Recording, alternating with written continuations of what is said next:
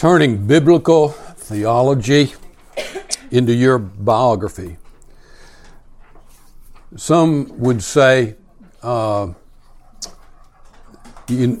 we're learning to walk the talk. Hear that a lot. Well, this is more than that. It's in some ways it's the same. But it's not what we talk that we want to live out. We want to live out the theology of God's Word. How do we turn that into biography where our biography is the theology that we see in God's Word? I want to begin with where we began last week, just by matter of introduction. Many Christians tend just to jog your, I know most of you already know this. You can remember it from last week, but you've got to remember there's some people from Ole Miss here. So we need to accommodate them. Many people tend to sum up our faith by saying Jesus Christ died for my sin. That's a wonderful statement to be able to make. It's a beautiful statement to make. But that statement does not set forth a world and life view that encompasses all of life. Many Christians say that, I know Christ died for my sins, and that's the Christian faith for them. I was once there, and they have the same trouble I had.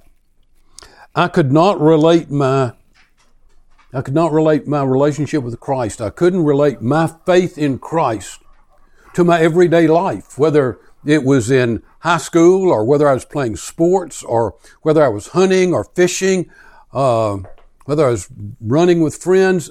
I couldn't relate my faith to that. The Bible does not begin with a statement that we're sinners and Christ died for our sin. That's in Scripture. It's one of the centerpieces of Scripture. But the Bible begins, not with that. The Bible begins with God in creation and sets forth a world and life view that encompasses all of life. And that's what we want to do in this study, is to examine these key doctrines of Scripture that help us to understand a biblical perspective of all of life. We began last week, that first lesson, how can you know your place in the long history of this crowded world?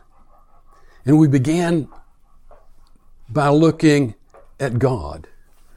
And we said God is the context from Genesis. In the beginning, God created. That's where it begins. And so here at the very beginning of creation, you have God. And at the end of creation, we looked in Revelation, you have God. And so God is the context of all of creation. God's the Alpha, the Omega. He's the context we saw of all of history. The history in the first century, the history of 2,000 years before Christ, he was a context of all of that history. We said he's the context of our lives. Every single person in this room,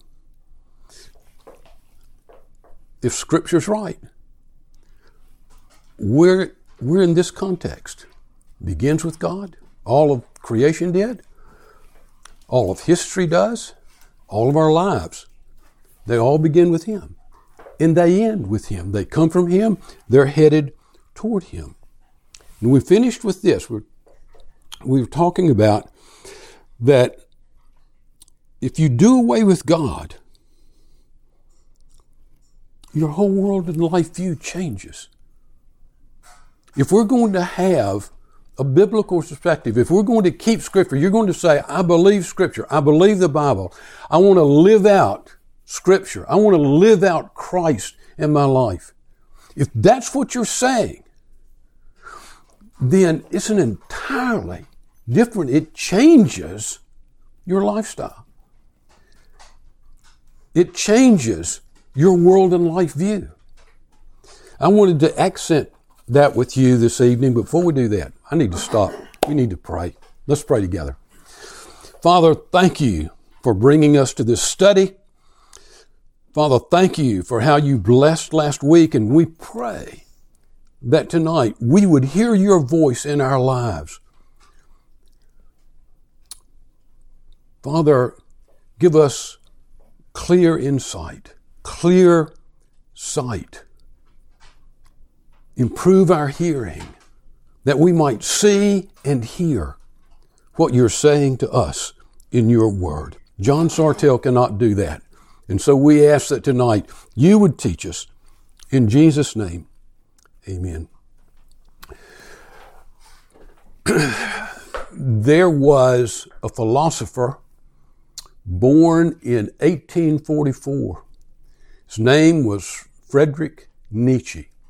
I'm just going to ask this. How many of you heard of Nietzsche? Anybody? Okay, a few. Nietzsche, the reason I'm asking about him, he died in 1900, 56 years old. 1900.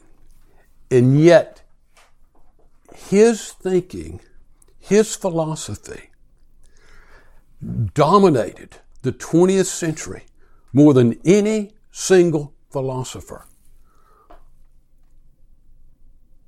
that was in modern times, 19th, 20th century.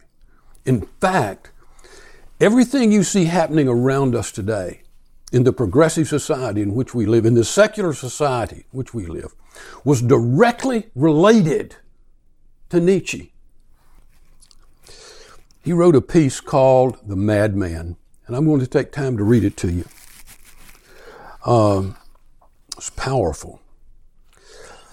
Now, this man, Nietzsche, is the father of the God is Dead movement. He's the father of secular society.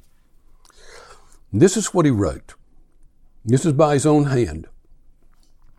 The Madman. Have you ever heard of the madman who on a bright morning lighted a lantern and ran into the marketplace calling out unceasingly, "I seek God. I seek God." As there were many people standing about who did not believe in God, he caused a great deal of amusement. People said, "Why is God lost? Has he strayed away like a child? Or does he keep himself hidden? Is he afraid of us? Has he taken a sea voyage? Has he immigrated?" The people cried out laughingly, all in a hubbub. The insane man jumped into their midst and transfixed them with his glances. "Where's God gone?" he called out. I mean to tell you, we have killed him, you and I. We are all his murderers. But now, how have we done it? How are we able to drink up the sea? Who gave us a sponge to wipe away the whole horizon? What did we do when we loosed the earth from its sun? Whither does it move now? Whither do we move? Away from all suns? Do we not dash on unceasingly, backwards, sideways, forwards? What he's saying is, if God is dead, if God is not there, there's no mooring. You know, we're coming from nowhere and going nowhere. That's what he's saying. Does not empty space breathe upon us? Has it not become colder?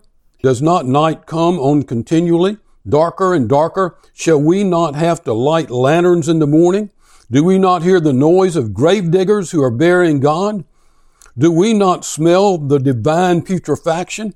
For even gods putrefy. God is dead, God remains dead, and we have killed him. How shall we console ourselves? The most murderous of all murderers, the holiest and the mightiest that the world has hitherto possessed, has bled to death under our knife. Who will wipe away the blood from us?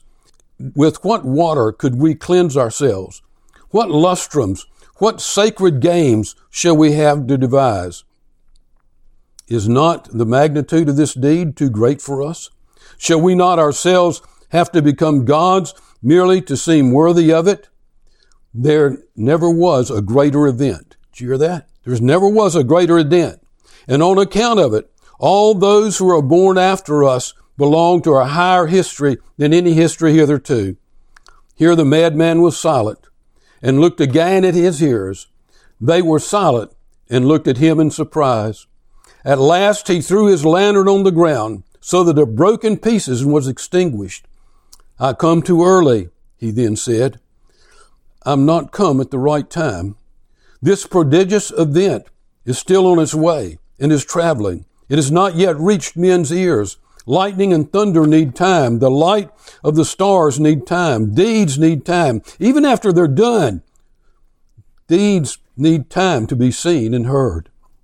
This deed is as yet further from them than the furthest star, and yet they have done it themselves. It is further stated that the madman made his way into different churches on the same day, and there intoned his requiem to the eternal God. When led out and called to account, he always gave the reply, what are these churches now, if they're not tombs and monuments of God? What was he saying? He was setting forth, he was looking at a Christian landscape in Europe, and he was shouting, God is dead. God is dead. And it changes everything. That's what he was saying. It changes the way we think. It changes our world and life view. That's where we ended last week, saying, if you do away with God, as our secular society has, then life does not go on. You live by a different premise. You live by a different formula. You live by a different, quote, truth. We ended by saying, without this God, you become a piece of protoplasm made up of so many elements from the periodic chart. And you're coming from nowhere, you've come from nowhere, and you're going to nowhere, and there's no meaning, and there's no purpose, and it's dark. That was the first week. Tonight, we looked at last week, where do I fit in this, where do I fit in this creation? Among all of the history on all of creation and all of history, where do I fit? We answered that question. That God is our context. And you take away that context, and nothing is the same. Well, tonight, we've jumped ahead really to the third lesson. Next week we'll come back to the second. But this was a logical, the more I thought about it, I said, this is what we have to do tonight. I think most of us are familiar with the Born series, the movie series that has come out. In the movie, The Born Identity, the protagonist has forgotten who he is. He wakes up with a gunshot wound on a fishing boat in the Mediterranean. He does not remember his name. He does not remember how he was wounded. He does not remember his vocation. The whole movie, and several movies after that, it's a story of this young man trying to discover his identity. That's very much like the dilemma of modern man. This is very much like the dilemma of the world around us. This is not far off. It's all around us. We have forgotten who we are. It's not only true of the secular world. You can say that to the secular world easily. But it's true in our Christian world. What is the primary? What is the first truth the Bible uses to describe man? What's the first truth the Bible uses to describe you? If we went knocking on doors in Memphis tonight and somehow could just pick out church members, and we ask, how does the Bible describe man? How does the Bible describe who you are? The greater percentage of those people would say, well, that's easy. The Bible says we're sinners and we need a Savior. And that's true. However, that's not the very first thing the Bible says about man. It's not the very first thing the Bible says about you. Look at Genesis 1:26 and 27. Then God said, let us make man in our image, after our likeness, and let them have dominion over the fish of the sea and over the birds of the heavens and over the livestock and over all the earth and over every creeping thing that creeps on the earth. So God created man in his own image. In the image of God, he created him. Do you see that? 4 times in 3 verses, God says, let's make man in our image. Look at it again. Verse 26, let's make man in our image. 1. That's 1. After our likeness. That's 2. Skip down to verse 27. So God created man in his own image. That's 3. In the image of God, he created him. In Hebrews poetry, in prose, when you're writing something, all of us have been writing something, and we want to emphasize it. What do? We capitalize. We put it in bold letters, or we change the font and make bigger letters, or we move it to an uppercase. Well, they didn't have highlighters. They didn't capitalize. But when a Hebrew writer wanted to emphasize something, he simply repeated it. You see it all through Scripture. So when he does this 4 times in 3 verses, he is saying, this is significant. This is huge. He's saying, listen up. Now, as you read that may not ring your bell this evening. You might be saying, so what? People, this is gigantic. This is not a message that kind of whispers into our culture. It's a message that thunders. It's a lightning bolt into our culture. It should shake our society to the very foundation. For years I was a Christian. And I didn't understand that I was made in God's image. I knew that was there in Scripture. It didn't dawn on me what it was saying. If you had asked me, what does that mean? I would say, I don't know. I was already a Christian, believer. But when I learned this, it changed everything. I was like I'd spent the first 2 decades of my life with amnesia. In some ways, I didn't know who I was. I want you to look at this and see first the unique wonder of man. Look at verse 26 again. Let us make man in our image, in our likeness. Verse 27, so God created man in his own image. In the image of God, he created him. Male and female, he created them. This is what God said about man, about mankind, about us. What made man special? How was he different from the rest of creation? How did God differentiate man from the rest of the animal kingdom? Remember, he made the animals. It was only after he made the animals that he said, now, let's make another creature. And what will be unique about him? What will be unique? He'll be in our image. What he's saying here, the wonder of man, we could think of all the ways that we're unique and really just fantastically wonderful.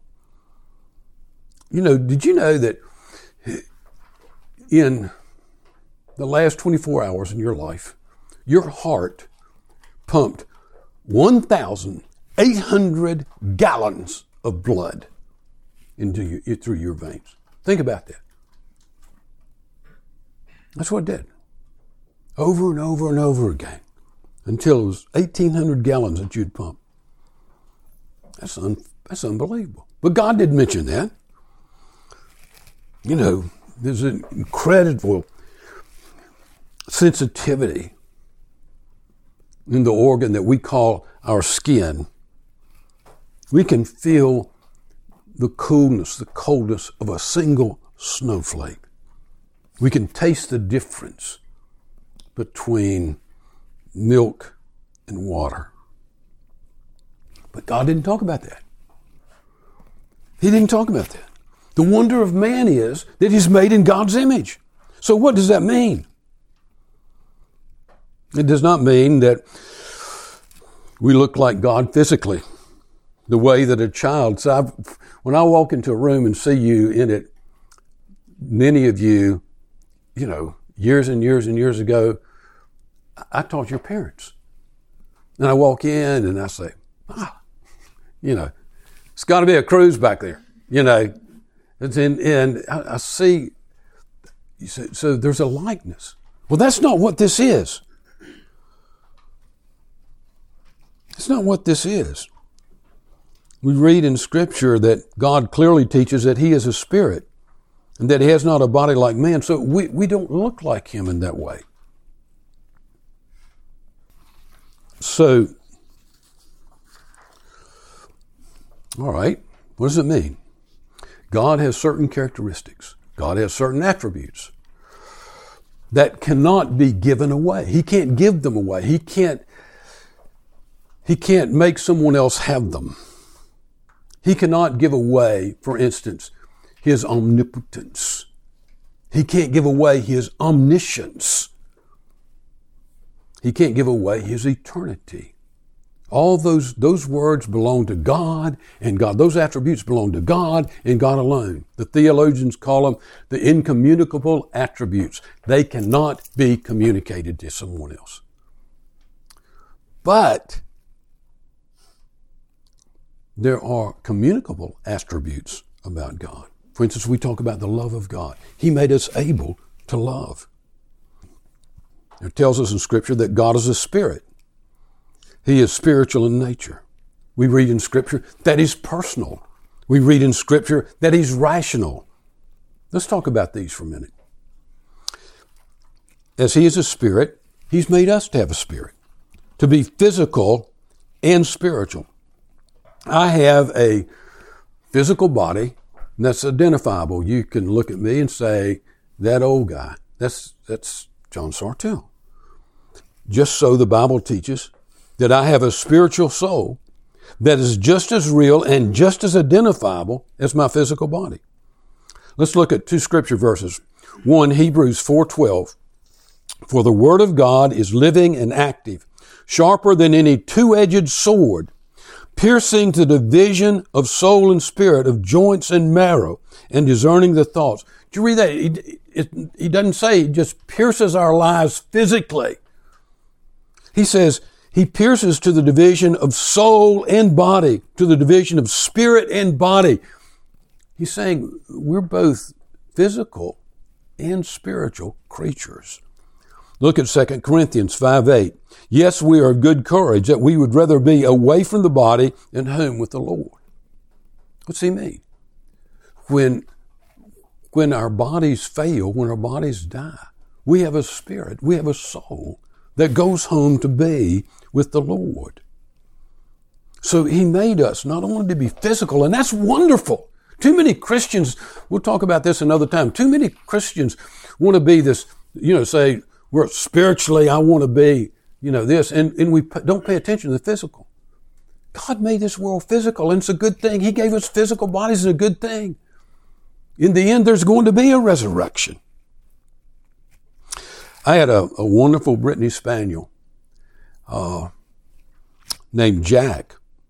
He was just a great, great upland bird hunting dog. We hunted grouse together in the mountains of Kentucky and in New Hampshire. I loved that dog. But he didn't have a soul. He was not a spiritual being. He was made up of so many elements of the periodic chart. His body returned to earth.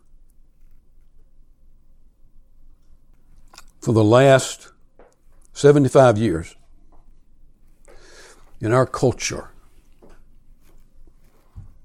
with the first grade,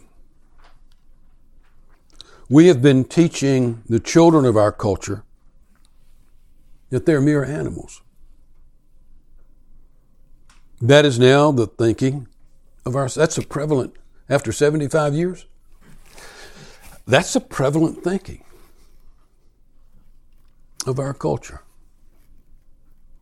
that were just physical. So many elements from the periodic chart.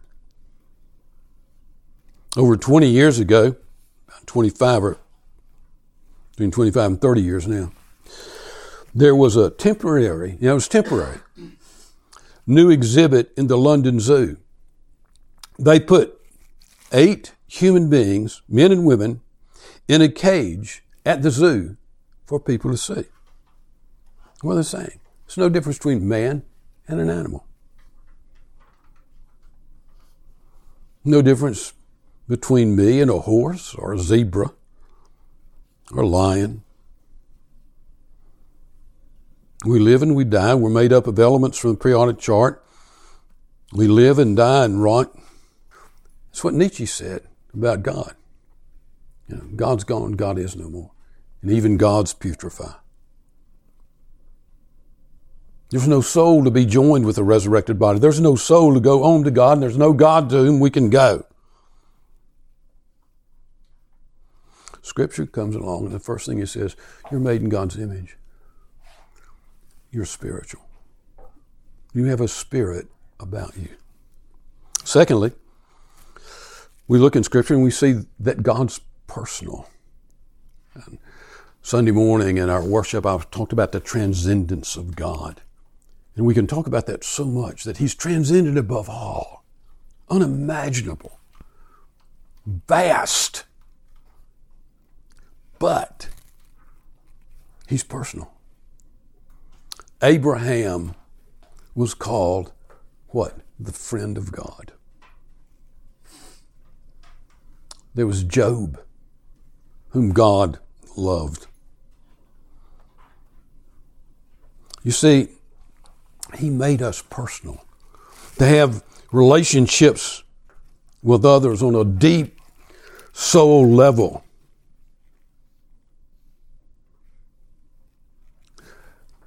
That's far above the relationships that you see in the animal kingdom.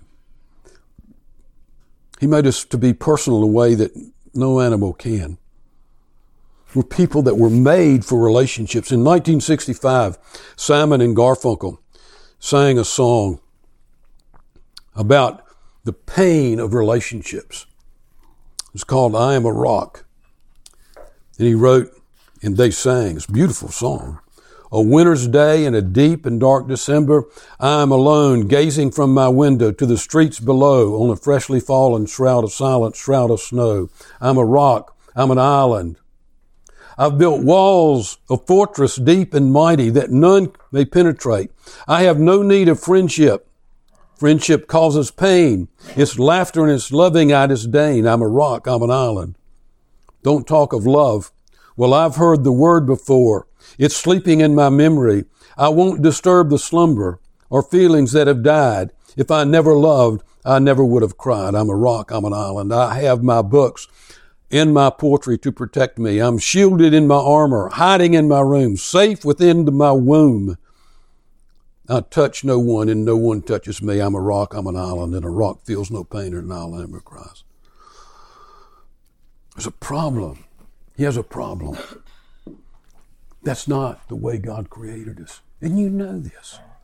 I don't have to tell you this. God created us for relationship. He gave each of us personalities, gave us talents. You know, if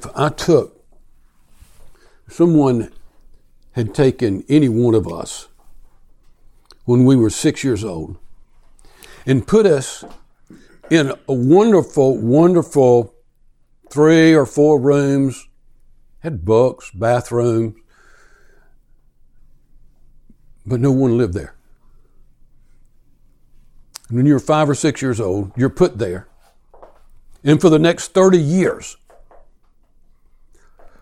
you see no one. Food is delivered. You open a place in the wall several times a day, and there's food there. And you take it out. We eat it. And you're in there for 30 or 35 years. Tell me, what does that do to you? What's that do? Does a person come out of that normal? It's destructive. There's no way There's no way a person would come through that terribly, terribly warped. Why? God made us to have relationships. Many of you ladies are going to have a baby. How many have children here tonight? Does anybody have children? Right here. You've had, so you know. Right, 2 of them, you know. Do you remember the first time you held that baby? You know. It's incredible, isn't it? God made you for that relationship. You know. God made you for that relationship. So he says, you're spiritual. You're personal. So I remember when I was in college, I was a Christian, and I ran with a group of guys that were serious. We were serious about theology, serious. And somehow it was pressed upon me from this group that I needed to be more sedate, that I needed to be more serious. And I took them at their word. And for a year, I sort of just pressed down my personality. I pressed down who I knew John Sartell was, but I thought, this is not good. And after a year, I was miserable. And it was then that I began to discover what I'm talking about tonight. That God created us to have relationships, to experience this exchange in this world. So he made us spiritual, he made us personal. God's spiritual, God's personal. We read in Scripture that God's rational. Look at this in Isaiah 55, 8 and 9. For my thoughts are not your thoughts, neither are your ways my ways, declares the Lord. For as the heavens are higher than the earth, so are my ways higher than your ways, and my thoughts than your thoughts. So God is rational. He made us to be rational. He said it there. He said, so we have thoughts. We think. He made you, he made me to be rational. You know, no animal on earth, except man, sits down by a fire and reads a book. No man, no animal. Man alone sits down by the fire and writes a book. Some of you are musicians. Oh, I wish I was a musician. I wish I asked someone in my office today, I said, we were talking about singing, I said, can you hear the bass line when the organ's playing, a piano plays? He said, well, sure. I hate you. I can't do that. But God gave, in our rational mind, he made some people able to do that. Made some people able to write music, to hear music in their head as they write it. I learned that God created me to be rational. And this really happened. I never studied, through grammar school, through elementary school, through high school. I studied just enough to keep from getting grounded. They went through when I was about in the 4th or 5th grade, the first 6 weeks, I would make straight C's, and my parents would ground me. Next 6 weeks, I'd made straight A's. And you know the story. I got free from getting grounded, and I went back to straight C's. I didn't take learning and thinking and studying seriously. When I was a sophomore in college, I was coming to this doctrine, being made in God's image. But I also I discovered, I didn't know this, in the school where it was a great school. It was a lot like Rhodes, it was a very academic institution. 85% of its graduates went to graduate school. But I just whiled away my time there the first 2 years. And then I discovered, I didn't like classes. And I discovered that if I had a B plus average, A minus average, I had unlimited cuts. I didn't have to go to class. Let me tell you, within a year, I had unlimited cuts. I became a student. But about the same time, I understood that God made me rational. And for the first time, I began to study and to read. I became insatiable. I just read everything I could get my hands on. I studied. And after I got the grade and got unlimited cuts, I continued this. It was just the most fascinating, wonderful thing. It changed me. Finally, we read that God is holy. He's moral. And he made man moral. This is where the atheist struggles. Where does morality come from?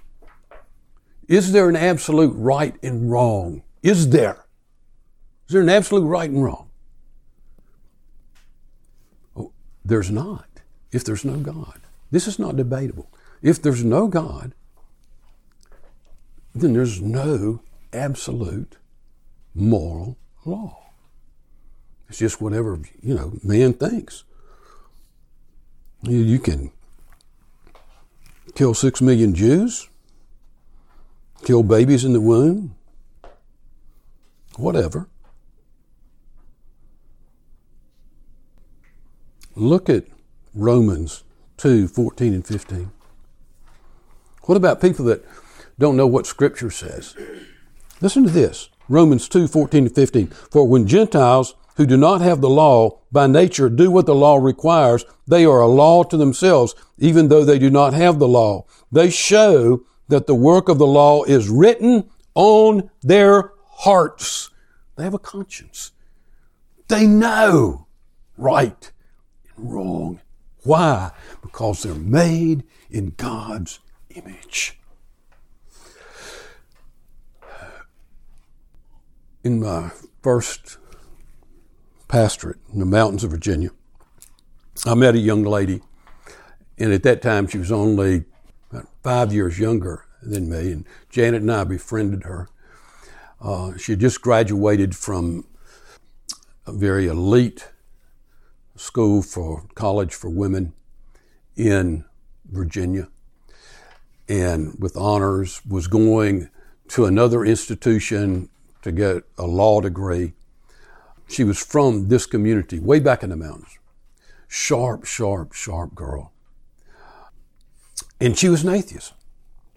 And she was fascinated by our ministry and what we were doing. And we would talk about this. And, where does your morality come from? What determines your morality? One evening we had been sled riding. It was snow about 2 feet deep. It was just a beautiful, beautiful winter. And 6 or 7 of us had been out for the entire evening, going down the side of a mountain. It was beautiful. And we came back to the house, and we were having some snacks. And I knew that 2 weeks before, she had been in Washington, D.C., protesting, marching against the war in Vietnam. And she would have assumed that I was pro-war. And so I asked her name was Ann. I said, Ann, what about the war in Vietnam? What about it? And she would have assumed that I would have been a hawk. And she looked at me, and those eyes narrowed, and she said, it's wrong.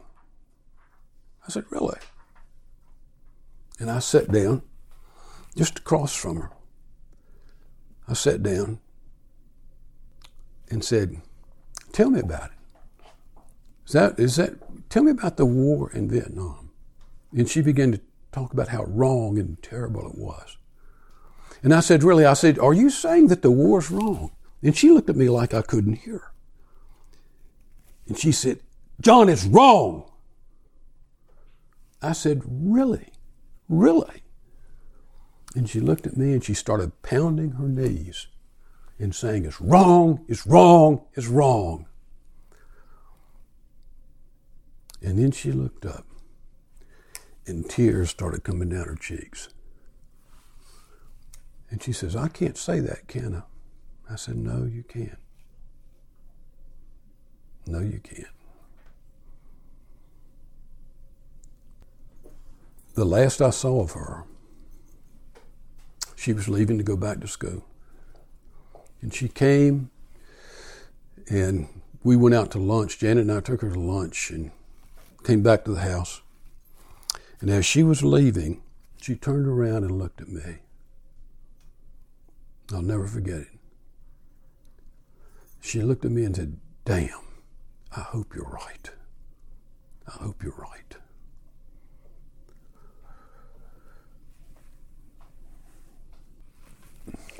He made us spiritual, personal, rational, and moral. And we can't get away from it. We can't get away from it. No one can live as if there's no moral law. That's what Anne was trying to do. I've known atheist after atheist after atheist. Some of them very close friends of mine. And that was the thing that most bothered them when I said to them, how do you determine what's right and wrong? How do you determine that? Well, you can't. But they will say, they come to a point and say, you know, this is wrong. All right. The wonder and uniqueness of man. That's what this is about. You absolutely are spiritual, you're personal, you're rational, and you're moral. You say, John, come on now. You and I both know we sinned. It's true. But that didn't destroy the image of God. We didn't become animals when we sinned. Very quickly, we're at the end. Look at Genesis 9:6. Whoever sheds the blood of man, by man shall his blood be shed. For God made man in the image of God. He said, this is after there's murder in the world. This is after there's sin in the world. He says, you're still in God's image. Look at James 3:9. With the tongue we praise our Lord and Father, and with it we curse men who have been made in God's likeness. This is after the fall. We're still. The image of God in us is marred, it's scarred. It's now the foundation is not God in His Word, but the foundation is sin and self. But the image is still there. And He says that man has tremendous value because you're made in God's image. Sin didn't take it away. Sin doesn't take it away. It determines how you look at other people. There's people in our lives that we don't like. We don't like to be around them. We don't want to talk to them for some reason. Somebody did us wrong or whatever. That person's made in God's image. What did He say? You can't curse man and say that you love God, because that man's made in God's image. There's people that the world just walks on by. Homeless man down on the street, out in the cold. Garbage truck comes by and they pick the man up and they throw him off of the curb up against a building. What's a Christian do with that? I know guys that work in the inner city, and they come along and they'll sit down on the curb and they'll take that man and lay his head in their lap. Why? Why? Because he's made in God's image. We want to say, oh, he's doing that to tell him about Jesus. Nope, that's not the first reason. The first reason is that man has a value. Man has a value. Every person you meet tomorrow, every person you see tomorrow, whether they know Christ or don't know Christ, that person's made in God's image. Let's pray together. Father, we pray that you'll teach us what this means. What does this mean to us in our homes, in our relationships, in our work? What does this mean? Father, help us to live out this theology in our biography. May our lives say that we're made in God's image. May the way that we look at other people say they're made in God's image. Oh, bless us, we pray in this. We thank you in Jesus' name. Amen.